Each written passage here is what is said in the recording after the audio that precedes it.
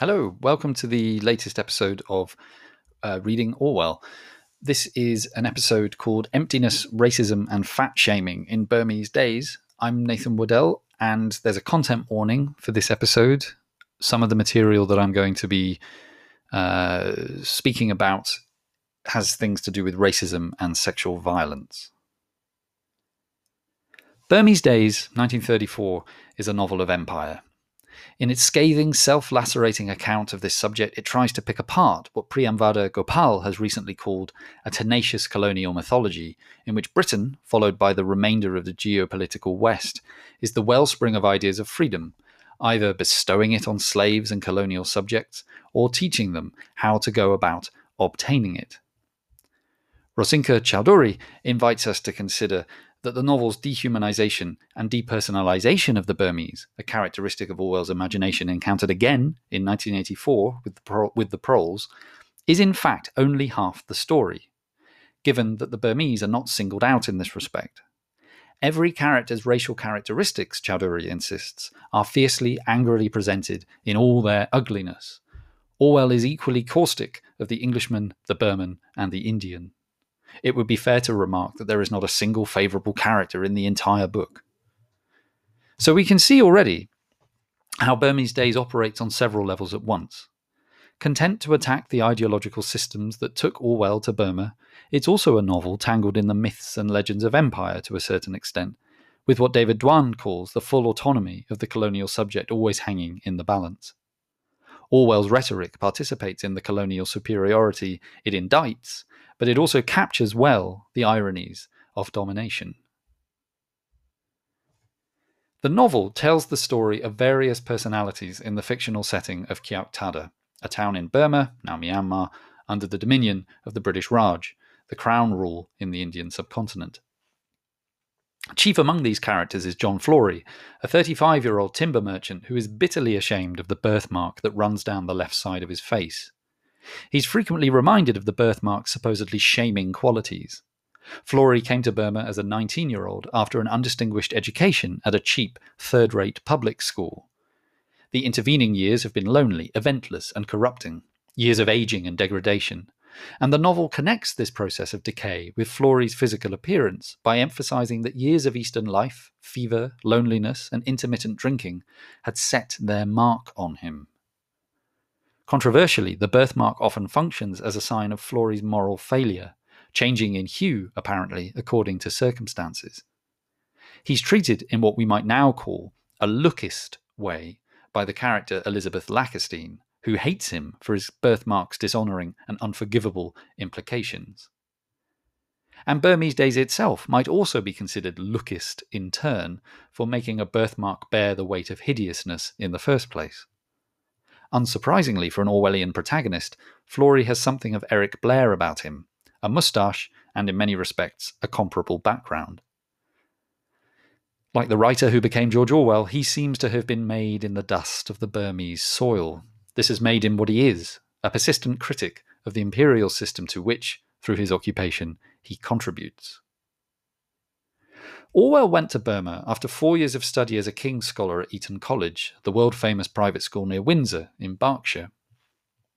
He started at Eton in 1917 and left in 1921, and it would have been common for boys in Orwell's circumstances to go from Eton to university at either Oxford or Cambridge. Instead, he applied for a position with the Indian Imperial Police, and after a week-long examination in mid-1922, in which Orwell showed himself of average academic quality, he was accepted into the programme. In October of that same year, Orwell found himself on a month-long voyage to Burma. Once there, and appointed as a probationary assistant superintendent of police, he went by train to Mandalay, where he began the 9-month training course at the police school. By the end of his probation, Orwell had worked in various districts across Burma, with varying levels of responsibility. He looked after ammunition stores, trained police constables recruited from local populations, went on and organised patrols, worked in charge of police stations, oversaw investigations of minor crimes, and stood in for his superiors when they were away. Orwell spent his 5 years in Burma, 1922 to 27, learning how to be a professional law enforcer. It was also time spent learning the inside workings of a system he would eventually come to despise. The closest point of contact between Burmese Days and Orwell, in terms of the views it expresses through its narrator, lies in the novel's general response to what it calls the atmosphere of imperialism.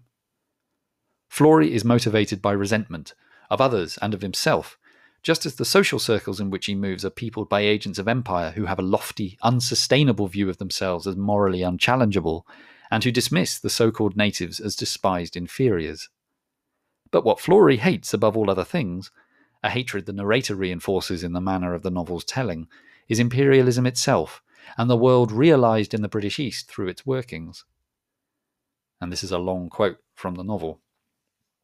It is a stifling, stultifying world in which to live. It is a world in which every word and every thought is censored. In England, it is hard even to imagine such an atmosphere. Everyone is free in England. We sell our souls in public and buy them back in private among our friends. But even friendship can hardly exist when every white man is a cog in the wheels of despotism. Free speech is unthinkable. All other kinds of freedom are permitted. You are free to be a drunkard, an idler, a coward, a backbiter, a fornicator, but you are not free to think for yourself. Your opinion on every subject of any conceivable importance is dictated for you by the Pukka Sahib's code.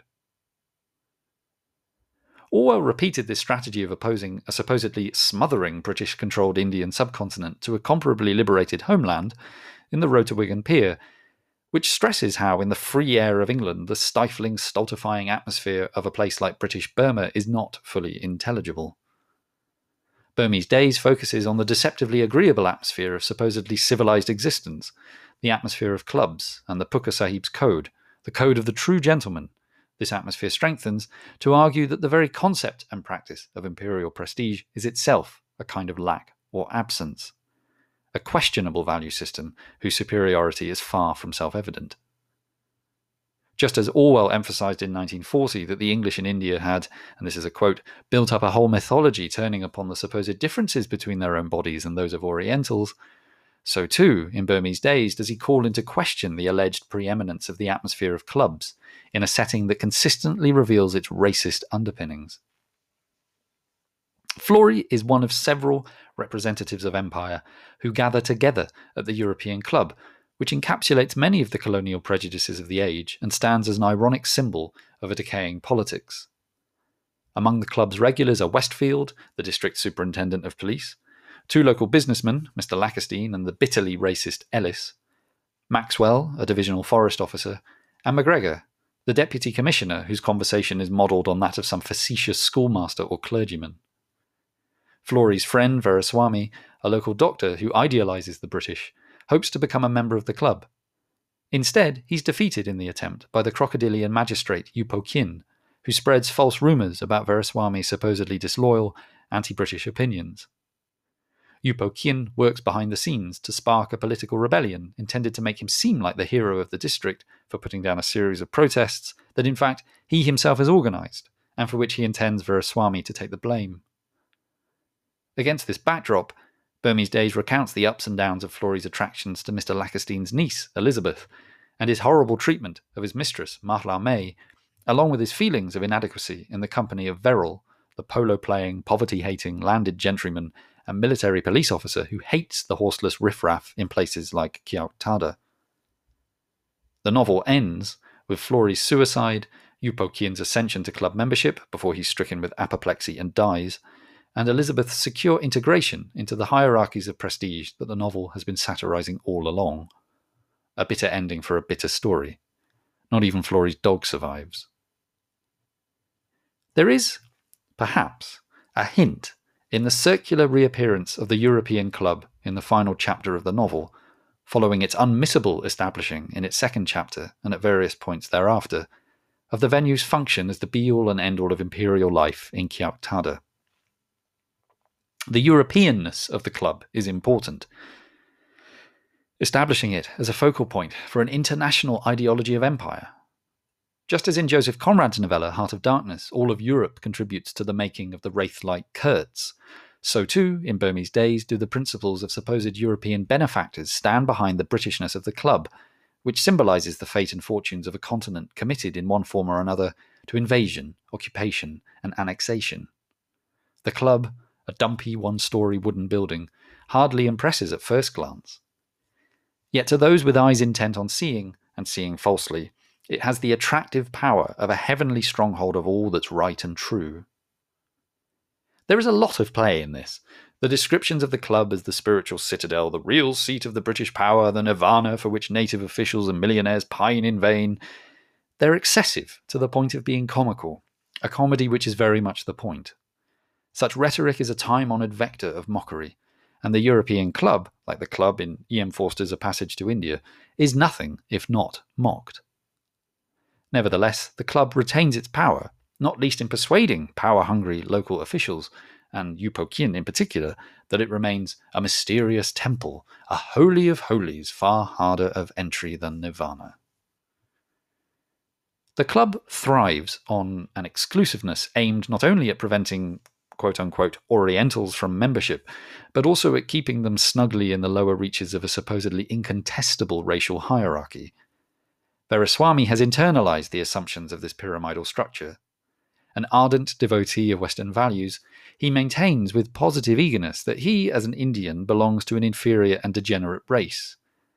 Florey disagrees, and hopes, on the grounds of common decency, to help Veeraswamy gain entry to the club he so intensely wishes to join. Ellis, by contrast, as the most xenophobic club member, is all too eager to believe in Veeraswamy's lowliness. Ellis hates the idea of electing a native to the European ranks. This club, he says to his fellow members, is a place where we come to enjoy ourselves, and we don't want natives poking about in here. We like to think there's still one place where we're free of them. Such a language of us and them emphasizes Ellis's conviction in his own racial superiority, detesting as he does the local population with a bitter, restless loathing as of something evil or unclean. At all times spiteful and perverse, with a taste for filthy jokes, Ellis is a racist homophobe who likes to drag women's names through the mud, and who can be counted on to say something disagreeable about anyone who has just left the room. He embodies many of the worst characteristics of the British presence in the Indian subcontinent, yet his prejudices are far from atypical.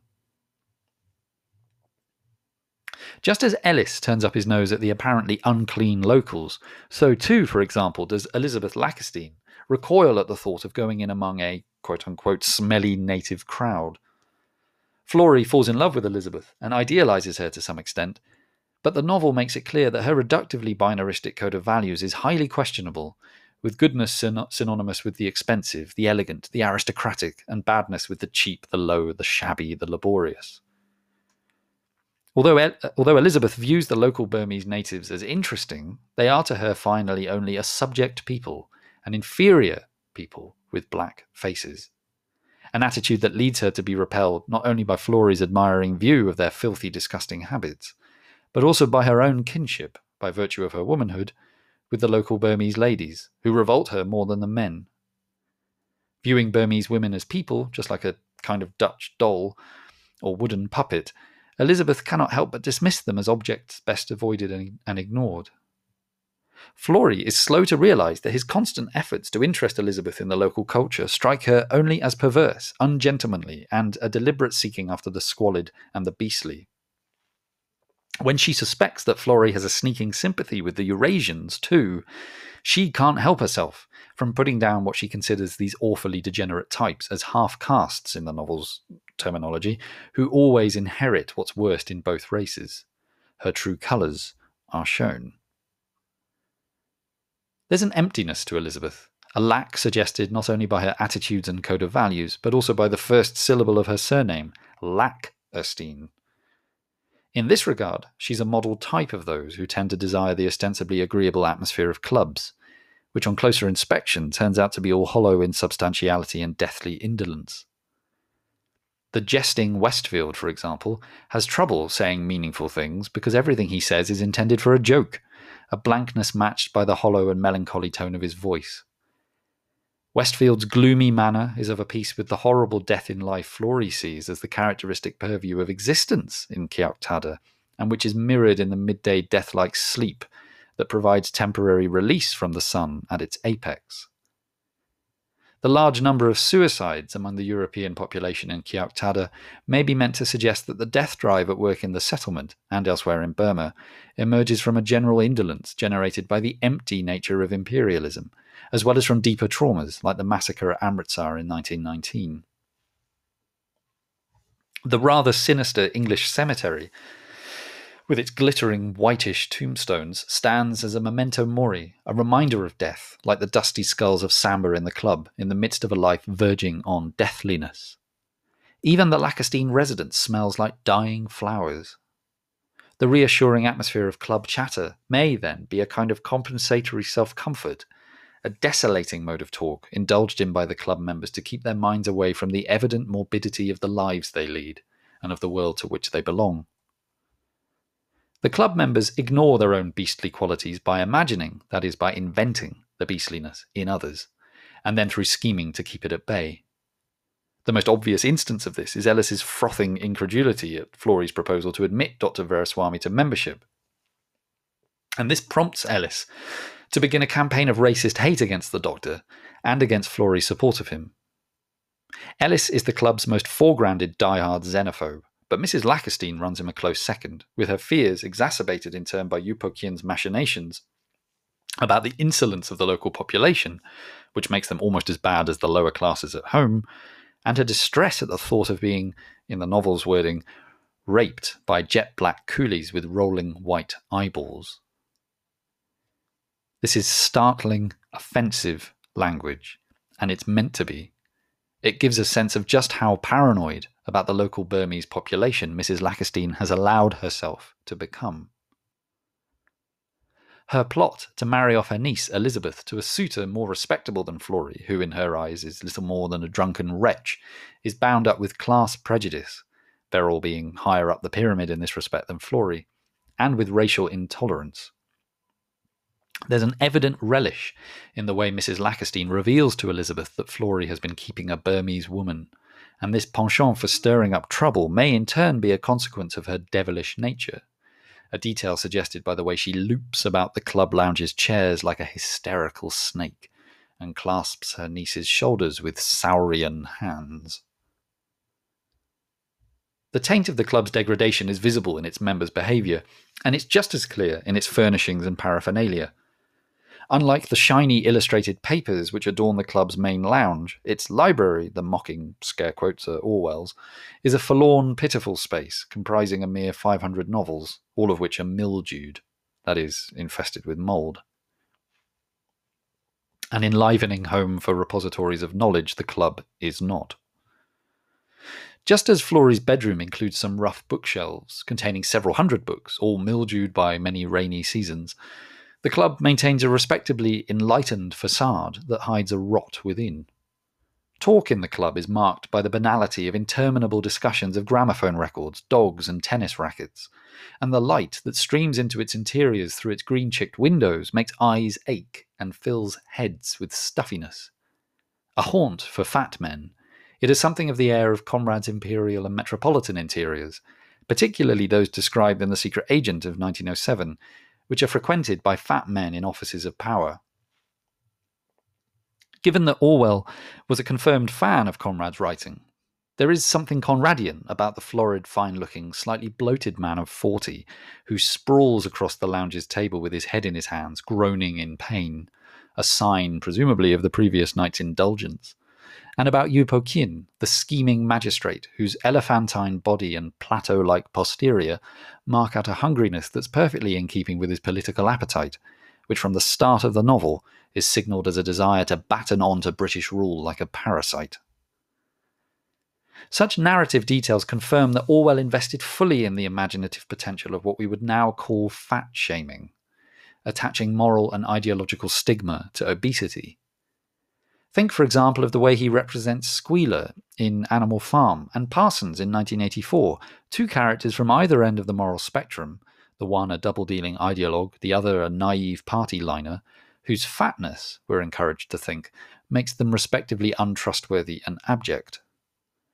The most fat-shamed character in Orwell's work, and arguably the best evidence of his own lipophobic sentiments, is George Bowling, the protagonist of Coming Up for Air.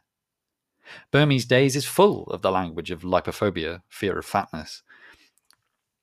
And we can see this everywhere, from its representations of Yupo Kyin, who is so fat that for years he has not risen from his chair without help, and yet is shapely and even beautiful in his grossness. Its view that Flory does not look older than his age because he's not grown fat or bald, and its depictions of a mass of overweight minor officials, from the groaning man in the club to the fat sub-inspector noticed by Westfield, the fat but ravenous pleaders in Kyaw Htada's courts, and the stout, rollicking, chuckle-headed youth with fat, fresh cheeks who assumes Verrill's command. Orwell's narrative attitude to all of this aims at even-handedness. White men sag and bulge just as the Burmese grow fat symmetrically like fruits swelling. Even so, the novel's lipophobic dimensions are questionable. Burmese Days draws on a pecking order of physical betterness, with the club as its centre point, in order to articulate its moral and political opposition to empire and its champions. In the end, it's all too clear that the sense of prestige associated with membership of the club gives a misleading impression of the values it promotes. Dr. Veeraswamy's yearning for the cultured conversation he believes is exchanged within the club's teak-clad walls is a yearning for something that does not exist. The conversation, as we've seen, is all bigotry and triteness. Described as a spiritual citadel, its function in the novel is more akin to a fortress designed to keep the despised locals at bay, something like but not quite the same as the huge durable jails which the English have built everywhere between Gibraltar and Hong Kong.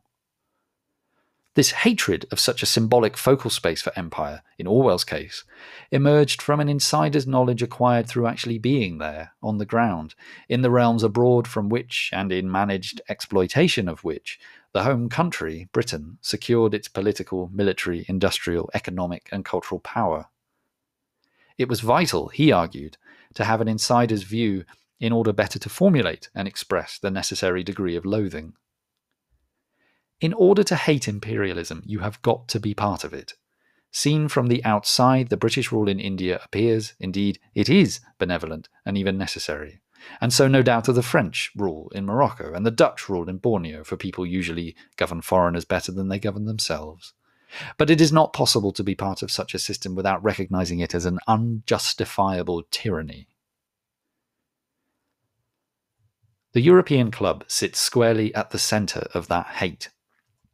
And anyone tuned into the irony of the narrator's style will recognize the fun the novel has with the club's representation, with the idea of a private members' club as a citadel of spirituality, such institutions not usually being known for their saintly rectitude, with the related suggestion that such a club might be the nirvana of British power in Kyaw Htada, the place in which the soul is released from its earthly material entanglements, with the self-serving xenophobia of the club's personnel, and with the implied link between the mockingly presented club and the glittering Irrawaddy River, its diamond-like reflections echoing the club's function as a focal point for the glitzy depthlessness of spectacle and play.